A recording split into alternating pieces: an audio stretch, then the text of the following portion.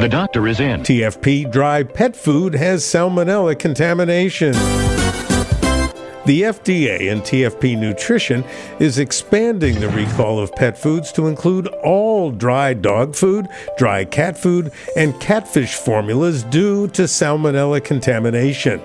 The following brands are involved: Star Pro, Farm Dog, Lone Star, Hill Country Fair, Texas Pets, Members Mark, Red Flannel, Exclusive Signature and Retriever Dog Foods, Economax Multi-Cat, Feline Medley, Paws and Claws, Farm Cat, Texas Pets, Red Flannel, Exclusive Signature, Star Pro, Lone Star Cat Food, and Lone Star Catfish Food. These were all manufactured in a single Texas facility.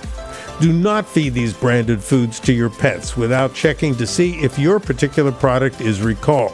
You can do that at tfpnutrition.com/recall or call 1-866-311-1323.